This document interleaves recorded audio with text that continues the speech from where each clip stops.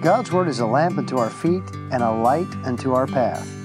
This is Will Rice, and First Light is a brief Bible challenge encouraging you to read God's Word, to think about God's Word, and to live it in real life.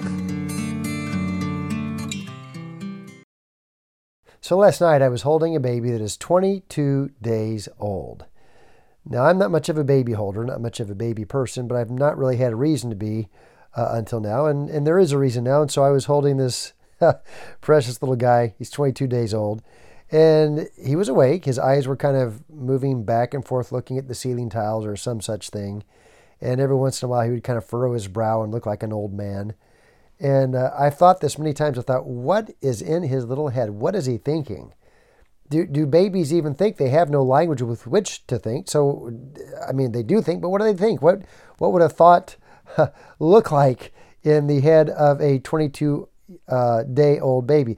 What does that child know? Nothing. Doesn't know his name, doesn't know his family, doesn't know his country, doesn't know pretty much anything. All he knows is what you might call human instinct. What does he remember? And the answer is he doesn't remember anything. He's got 22 days, and if he does remember his first day, he will have forgotten it by the time he can tell us about it. So he doesn't know anything because he doesn't remember anything. You know, a lot of adults are that way. They know very little. They know nothing of the future because they've not paid attention to the past. They don't know what has happened. They don't remember. They're in question about their very identity. You know, everything is new to people who will not remember. My sister sent a photo a couple days ago of me and my two sisters at my grandparents' 50th wedding anniversary. And this has been, many, many years ago. I mean, we're talking decades ago. And there's my little sister, and she's making a funny face. And there's my other sister with a hairdo that was in style many years ago. And there I am, suave and debonair, blue Oxford shirt, tan jacket, a knockoff Ralph Lauren tie, and very, very plaid pants. Why? Well, she sent that picture to me to torment me probably, but also because it's a memory. It helps me remember. And remembering who I was helps me know who I am and where I'm headed. Now, look, Israel was to remember. They were heading into a land of new.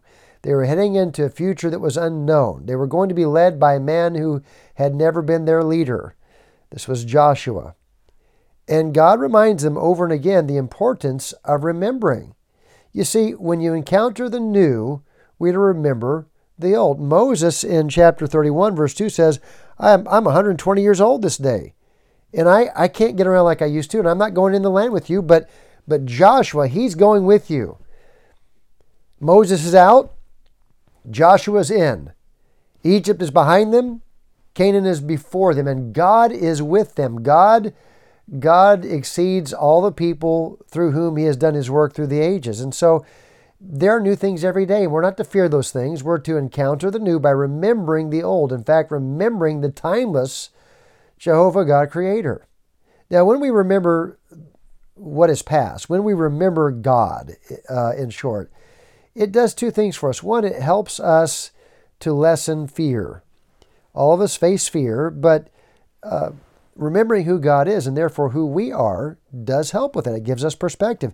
In chapter 31, verse 3, Moses is talking to Joshua in particular, and he says, "The Lord thy God, he will go over before thee, and he will destroy these nations before thee.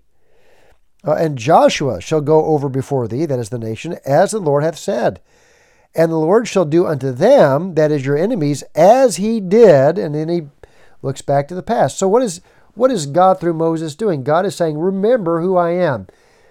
God did, so he can. God can, so he will.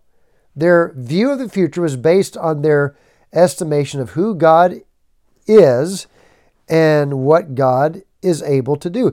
In verse 13, "And that their children which have not known anything," like my little 22-year-old baby, "may hear and learn to, 22-day-old baby, may hear and learn to fear the Lord your God as long as you live." So when you remember God, it helps you to face the future with courage. In fact, there's an entire song, it takes up the entire chapter 32, that God gave Moses, which was essentially to help them remember. Remember. Secondly, when we remember God as we face the future, it lessens our innate arrogance. You know, arrogance really is ignorance. Sometimes I look at people that seem to be inflated in their view of themselves, and I think, don't they have a mama? Don't they have kids? Don't they have a spouse? Don't they have real friends that know who they actually are, that know them for all the faults they actually have? How can anyone be inflated in their view of themselves if they have people who actually know them? I do wonder that.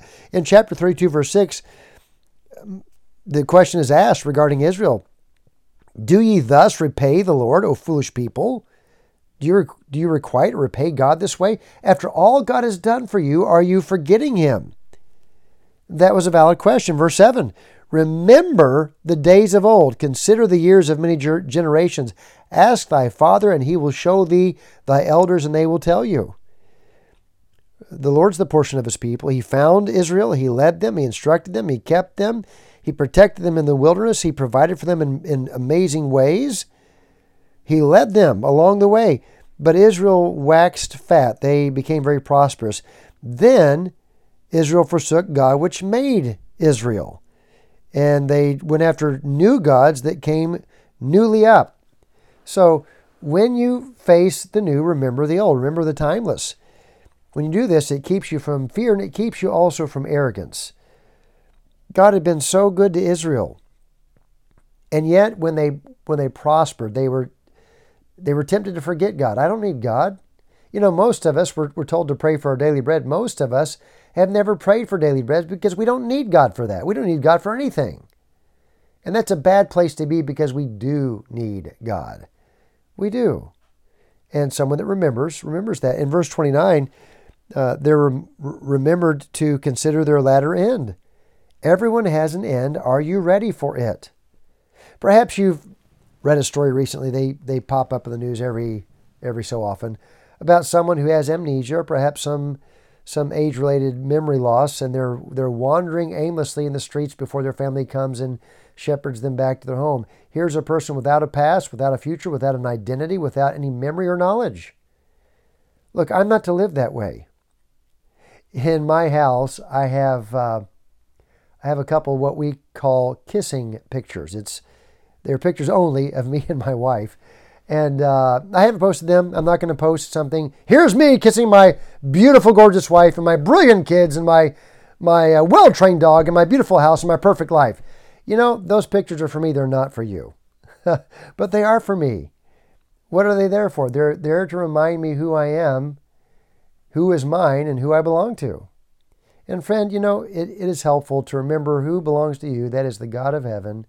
And who you belong to, and that is the God of heaven, by faith in the Lord Jesus Christ. And to face the future without arrogance and without fear, because you remember who God is, and therefore you know who you are.